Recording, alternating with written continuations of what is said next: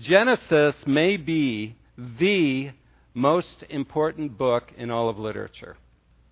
If it's not the most important, it certainly is one of the most important books in all of literature. Without a proper understanding of what Genesis teaches us, we would not be able to understand ourselves, our world. We wouldn't have any clue how to understand evil, goodness, conflicts we have in relationships, marital conflicts. In fact, we wouldn't have a way to really understand properly most of what happens to us every day without a proper understanding of the book of Genesis. Let me see if I can illustrate that for you. I wear contact lenses.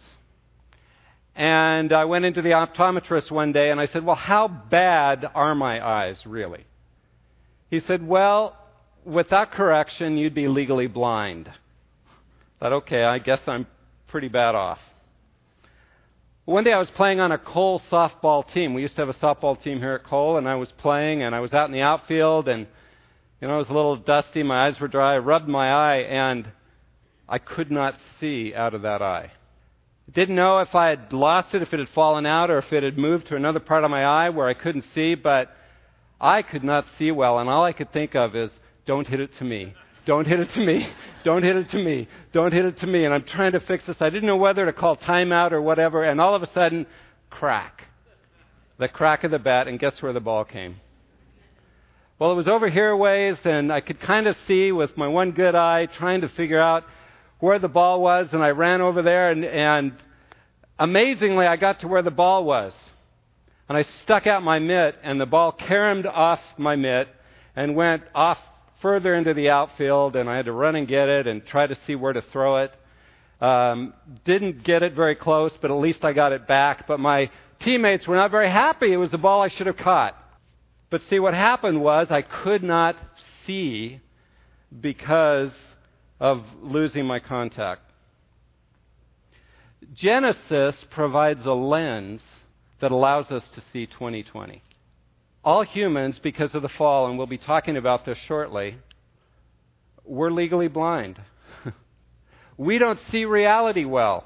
And unless God reveals reality to us, we will not understand life or ourselves or anything else. We are legally blind, and without correction, the correction that only God can bring through His Word, through books like the book of Genesis, we will be confused and lost, and we will not be able to function well the way God has called us to.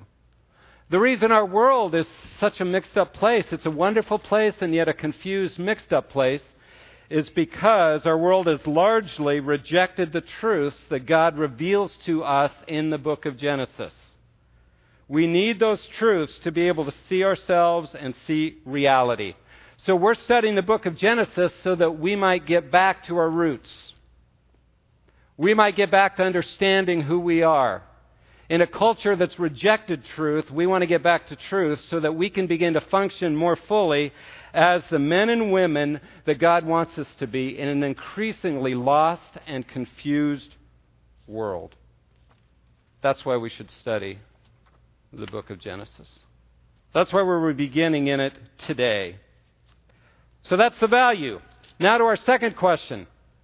How does Genesis reveal the big story of God? And I think it's helpful to see the big picture of all that God's doing throughout history and before history so that we can understand how God is working even today.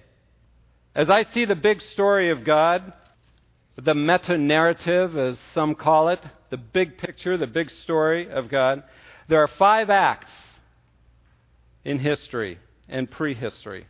There's 5 acts in this great drama that God is directing. This wonderful play that we are living out and we are part of. That we happen to be actors in this particular time, in this particular place where God has placed us. Yet we're just part of a bigger story, a bigger drama, a bigger theater that God is acting out. And as I understand it, there are 5 acts in this big story. And all 5 of these acts are at least hinted at, and several are explained in the book of Genesis. Without the book of Genesis, we would not understand the bigger picture the way that God wants us to. Events are unfolding, the play is being lived out, and we are part of that. But Genesis is in many ways, as the rest of the Scripture is, but certainly Genesis is, the author's commentary, explaining what's going on in the play. And without it, you feel lost. You'll feel confused. So Act 1 of God's big story, I call it pre-existence. Pre-existence. Way back in Genesis chapter 1, verse 1, we read this. In the beginning, God created the heavens and the earth. The earth was formless and void, and darkness was over the surface of the deep, and the Spirit of God was moving over the surface of the waters. Now you think about that. God created the heavens and the earth. The Spirit of God was hovering, and you think, that suggests something. It suggests that God was around before creation ever happened. He was already there. You see, when God created the universe, He stepped into it and He made it and He created time, this linear time. But God existed in eternity. There's no time in eternity, so God sees the whole picture and He pre-existed creation. He was already there. And I think we need to understand that if we are to understand life and understand ourselves. He already was. Before time began, I am. God was. So what was it like in pre-existence? Well, we see here there's a hint. There's God and there's the Spirit of God.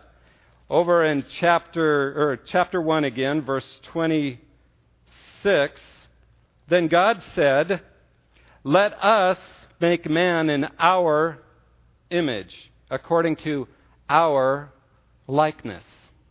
So God existed before creation, but He existed in multiple, right? Let us. There were at least other beings there with God. And God said, let us make man in our image. As we've seen, the Spirit of God, if that's what it means, it could be wind, but it could be the Spirit of God, was there, present. The Father and the Spirit were there together. God and the Spirit were together in the beginning.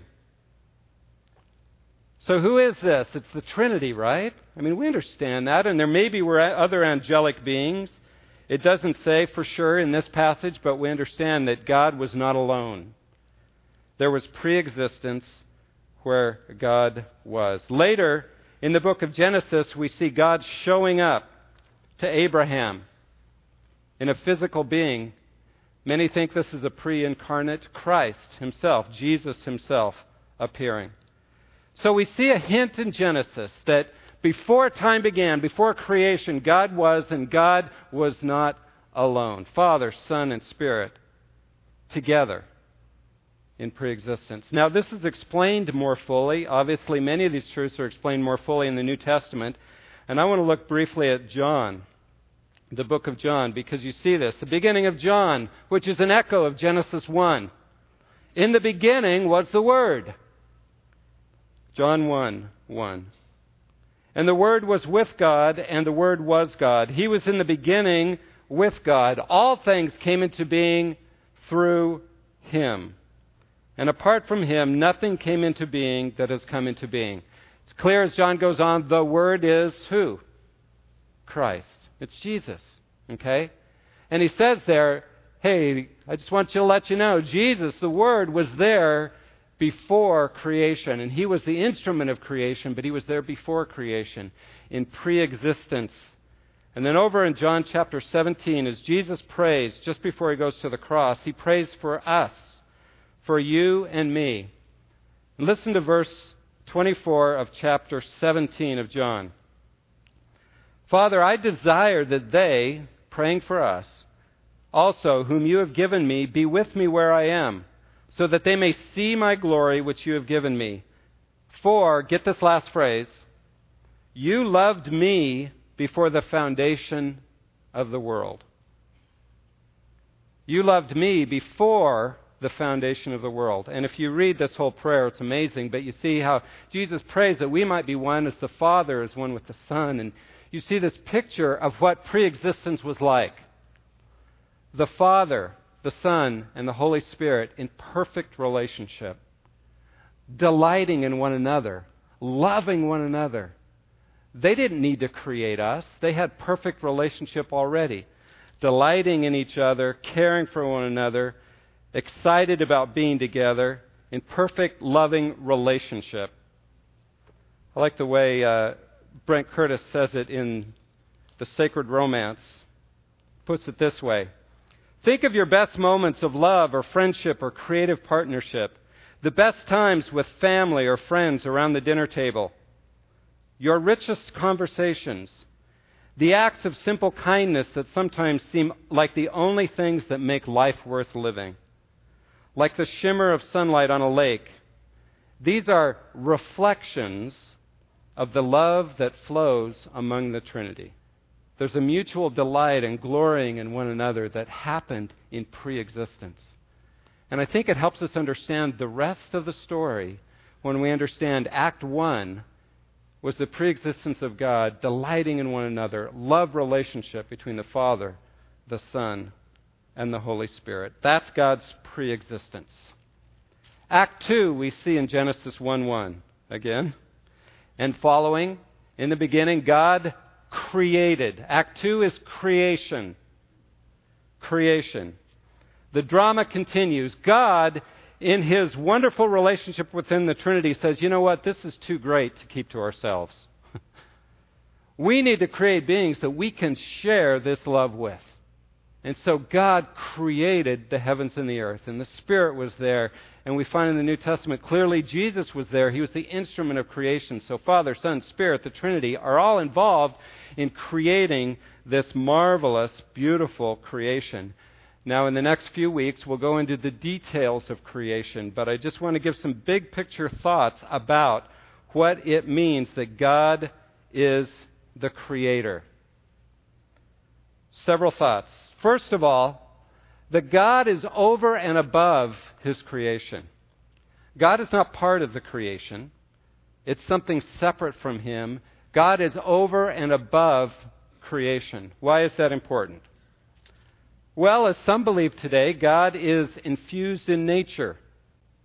Because you go out into nature, you enjoy the wonders of creation, and you feel close to God. And so many who don't have 20/20 vision, who are legally blind, think God is somehow infused in that, in the birds and the trees and all that nature is, and that God is somehow tied to that. And all. No, creation is something that God did, and it's separate from Himself. He is over and above creation. Secondly, God designed creation with order and beauty for us to enjoy and to explore. As you go through the creation story, you see how incredibly ordered and marvelous and beautiful it is, and you can't help but look at the magnitude and the glory and the beauty of what God has given us to say, wow, God loves beauty. He loves order. He loves to create something that delights our hearts. And we need to understand from this that God created everything, therefore creation is not at odds with science. Creation cannot be at odds with science because God created it all. So, where creation appears to be at odds with science, it means that science is probably confused. It's constantly adapting, and you may be looking at the glories of creation and what God has made, but if your vision is not 20/20, if you don't have the lenses on, you're probably going to misinterpret some of the things you're observing. So just understand that. God created the universe with order and beauty, and it can never be at odds with science. In fact, the reason we have science is because God has created the world with order and beauty for us to enjoy. It shows how God loves beauty, how He loves creativity. Again, Sacred Romance puts it this way. Stay here a moment in creation and feel God's happiness with it all. Yosemite and Yellowstone and Maui and the Alps, mangoes and blackberries and Cabernet grapes, horses and hummingbirds and rainbow trout. As Job 38:7 says, the morning stars sang together, and all the angels shouted for joy. Creation. Third point I want to make about creation is, as you read through the story, as we'll discover, man, now that's inclusive, men and women, man is the high point of God's creation. The whole story suggests that. The 6 days of creation, the end of it, the end of the story is man and woman being created, and then there's a whole separate account in chapter 2 that explains more specifically the creation of men and women. It builds up to day 6. It builds up to us because we are central to God's creation. We are not, as again, many people would say today, just a massive atoms and molecules, just as much as a cow or a horse or any other creature or a plant, and therefore we have no value higher than that. No, we are created as the high point of God's creation, and we are created in His image. Nothing else in all creation was created in His image. We have a dignity far beyond anything else in creation. Creation is awesome, but we have a dignity beyond anything else in creation. Fourth, God created us for relationship with Him and with one another. Big picture of the creation story. God in its preexistence, delighting in one another in the Trinity, said, I want to share that with beings, and the beings I will create to do that with are humans. So He created us for a relationship with Him and with one another. And we are only fulfilled and experience the fullness of life when we are in relationship, healthy relationship with Him, and then out of that, healthy relationship with one another. We are created for that. We're not created to be on our own, ultimately. We need to be in relationship with others. And then fifth, God, through Jesus, sustains all creation. And we find this out clearly in the New Testament. God, through Jesus, sustains all of creation. There's been theories out there over the years that says, well, God created, but He just let it go and it's doing its own thing. Like a clockmaker made a clock and he wound it up and he lets it go. No, it's clear in Scripture that God, through Jesus, sustains every atom, every molecule of creation. This is clearly stated in several places, but let me read Colossians chapter 1, verse 16 and 17. Colossians chapter 1, verse 16 and 17, where it says, for by Him, speaking of Jesus, for by Him all things were created, both in the heavens and on earth, visible and invisible, whether thrones or dominions or rulers or authorities, all things have been created through Him and for Him. He is before all things, and, listen to this phrase at the end of verse 17, and in Him all things hold together. In Jesus, all things hold together. So from the most foundational building block, the atom, that scientists have discovered there's these mysterious forces holding everything together. Yeah, there's the proton and the electron and the neutron, but there's even forces smaller than that. And as they go, if they could only have eyes to see, they would see that what holds every atom together is Jesus. From the smallest to the biggest, the universe itself, how is it held together? How do the planets rotate around the sun and every galaxy, every solar system throughout this entire universe? How is it all held together? It is held together by Jesus. And your body is held together, and your eye functions, and your lungs are breathing right now, and on and on. It all is held together by the intimate contact and sustaining of Jesus. He's above creation, but He's intimately holding it all together. He sustains it. So God's big story, there's pre-existence, and then God says, I want to create the universe. I want to create this universe. I want to create the earth, and I want to put people on it so that they can enjoy the wonders of relationship. with us and with one another, because we are relational beings. Marvelous story. But unfortunately, it doesn't end there, does it? Because Act 3 came. And Act 3 is the fall. The fall. Which is descriptive of man falling from grace. Falling from a place of intimacy with God, walking in the garden. God created the Garden of Eden, to rebelling against God and falling out of favor with God, falling out of relationship with God, so that every human being who is born is fallen as well. And we see this most clearly explained in the book of Genesis, chapter 3, which we'll be studying in a few weeks, where we see that Adam and Eve were told, do not eat of the tree of good and evil, of the knowledge of good and evil, and yet they ate. They chose to act independently of God. God says this, but you know what? I'm going to do my own thing. I'm not going to trust God. It looks good to eat to me. I'm going to act independently of God. And so every human being since then has been infected with the fall. So we all, every one of us, is born with a bent of independence. Independent of God, wanting to run our own lives, wanting to go our own way, and experiencing the consequences of that. That is the fall.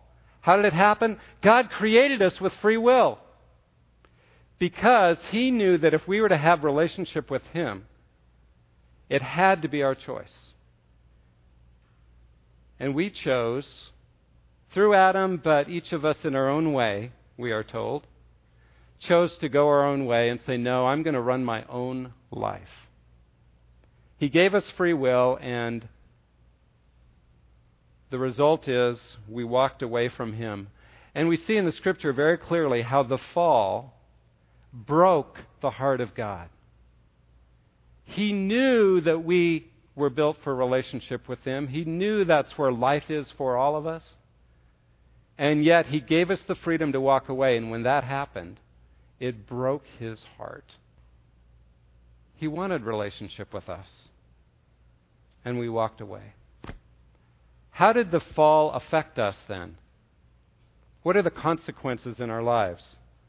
Well, there are many. It was interesting, in the paper there was a report this week, came out, and the heading is this: Study links gene variant in men to propensity for marital discord.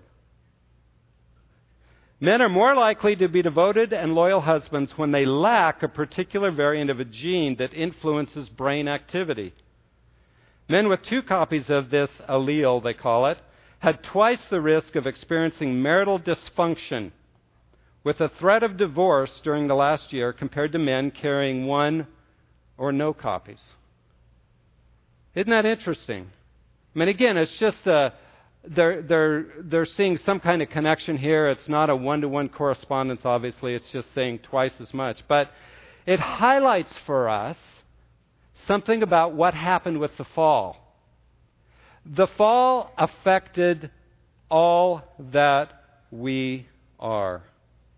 The fall tainted everything in us, from the level of genes and chromosomes to our thinking, to the way we respond to life. Let me just see if I can illustrate this for you. Here's us. Here's creation. Beautiful and pure, wonderful. And yet, when sin came into the world, it was like began to infiltrate. I don't know if you can see that, but it's a drop of food coloring I put in, and as you stir it in, it affects everything. Every drop of water in this jar turned blue. It's not all black, but every drop of water is affected. Every drop of water turned blue. You see, that's what the fall did. When we chose to sin, every part of us was tainted. From the level of genes and chromosomes to our personalities, our minds, our emotions, our wills, became tainted by sin. Are there wonderful things about it? Absolutely. We're created in God's image. Man is capable of great good, whether they know God or not, whether they're believers or not. Man is capable of great good, being made in the image of God. But everything man does is tainted by independence and selfishness, by sin. Every part of us. And what we tend to do is depend on our minds, our emotions, our wills, and think somehow that we can function well and that they're okay and they're not tainted. But they are.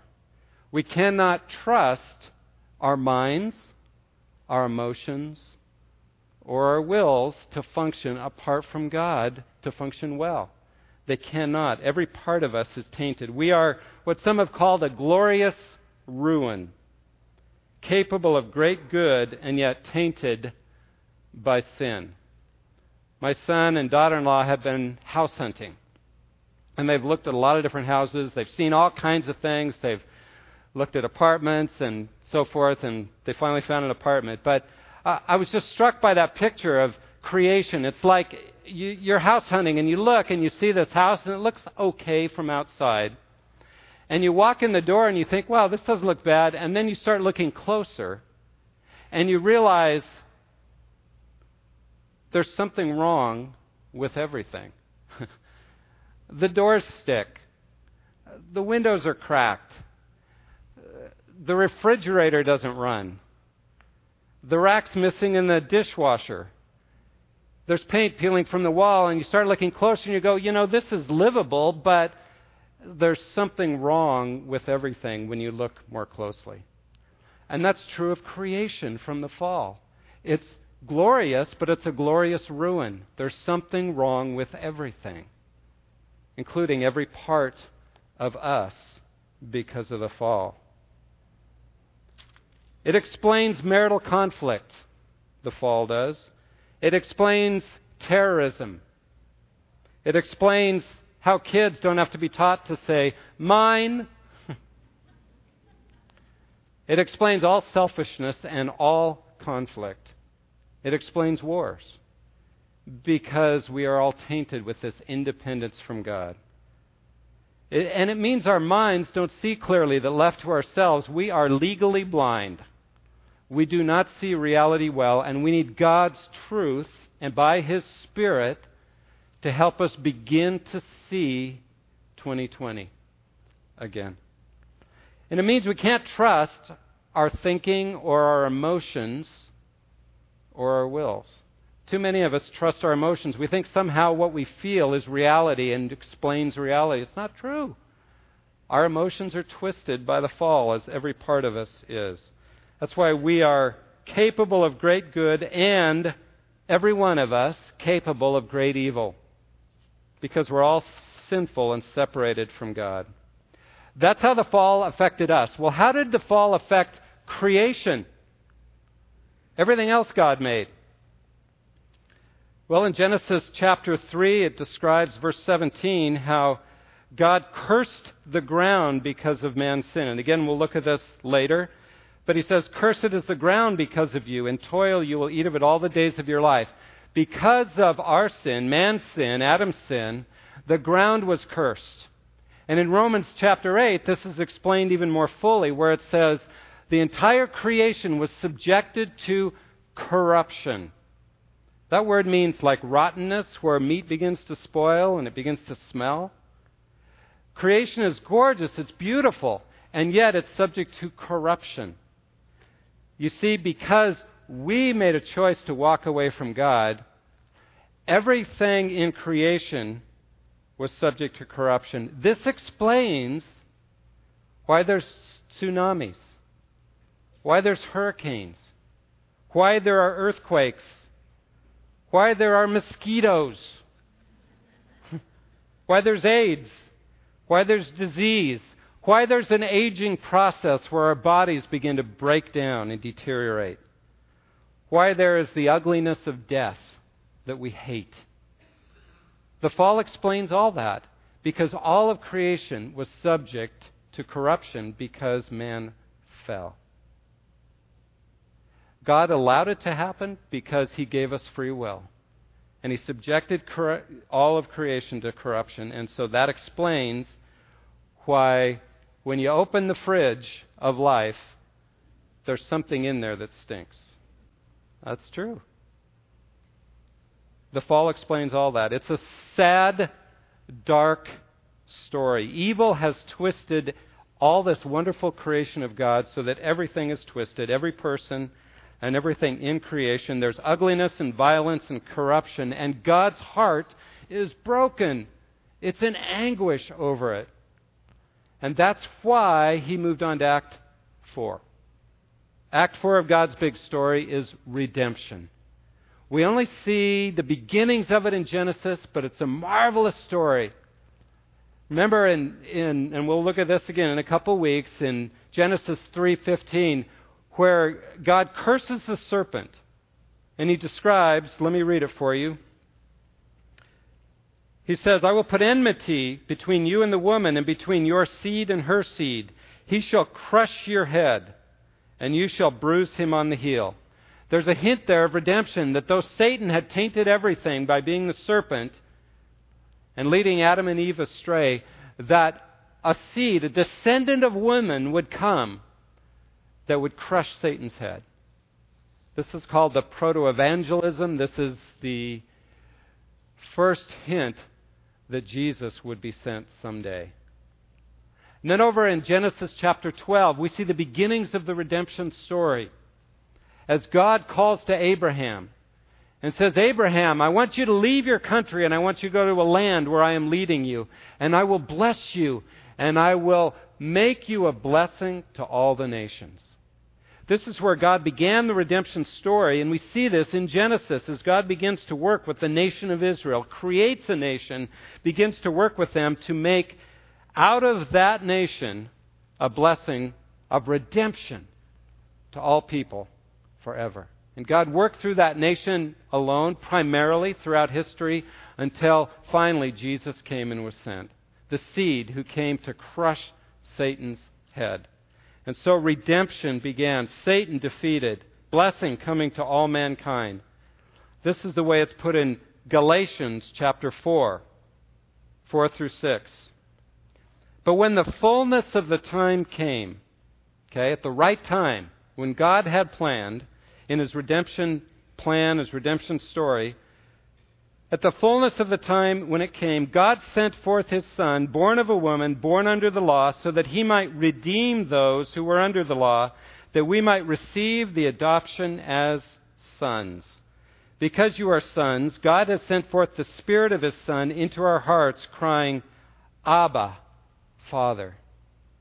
You see the heart of God? He so longed for us to be back in relationship with Him that He was willing to die for us, so that the horrors of the fall could be reversed.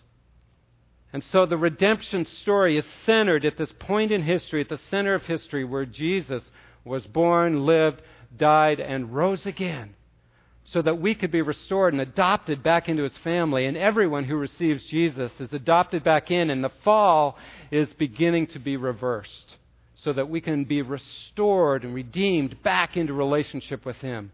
So the redemption story goes on today. Everyone who believes in Him, the fall begins to be reversed in our lives, and we begin to have 2020 vision. Because the Spirit opens our eyes, and we begin to be learning to worship and respond and not live independently, but live dependently on our Creator as we were created to live. At the right time, God did that for us. But here's the problem. Though the fall is being reversed in our souls, in our spirits, yet our bodies and creation are still subject to corruption, right? That part of the fall hasn't been reversed. Now, it breaks through now and then, right? Every once in a while, God will do miracles, and He'll break through and show how the new heavens and the new earth are coming, and that God is redeeming even the physical world to some degree. But it's not fully come yet. And that's why we're looking forward to Act 5. Act 5, which is renewal. Renewal is not just a return to the Garden of Eden. It will be far better than the Garden of Eden. It's described in Revelation chapter 21, 22, and I encourage you to read it. It describes this New Jerusalem, this wonderful city coming out. There's no curse, no corruption. And in it, there are the trees and life and rivers and beauty. And it's a combination of city and nature. That's what the new heavens and the new earth will be like. You see, today, when you get people together in cities, you end up with a lot of crime and evil and difficulty, and it's just traffic and all pollution and etc. Why? Because of the fall. But the glory of the new heavens and the new earth, the renewal, when God creates the new heavens and the new earth, is that we'll be able to dwell together in community without all that. And so there's nature and there's city together in the new heavens and the new earth. And God will be in the center of it all. And we will be finally free of the effects of the fall with our new bodies, living with Him forever.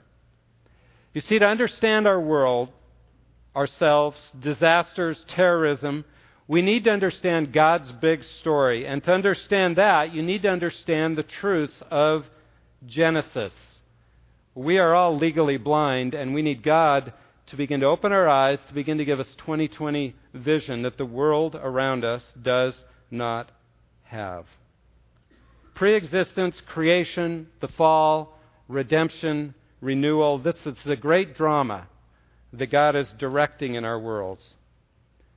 So, knowing this, may we live out our part as the redeemed people of God, spreading redemption to others so that they can be redeemed as well, and awaiting the return of Jesus when He will bring the new heavens and the new earth.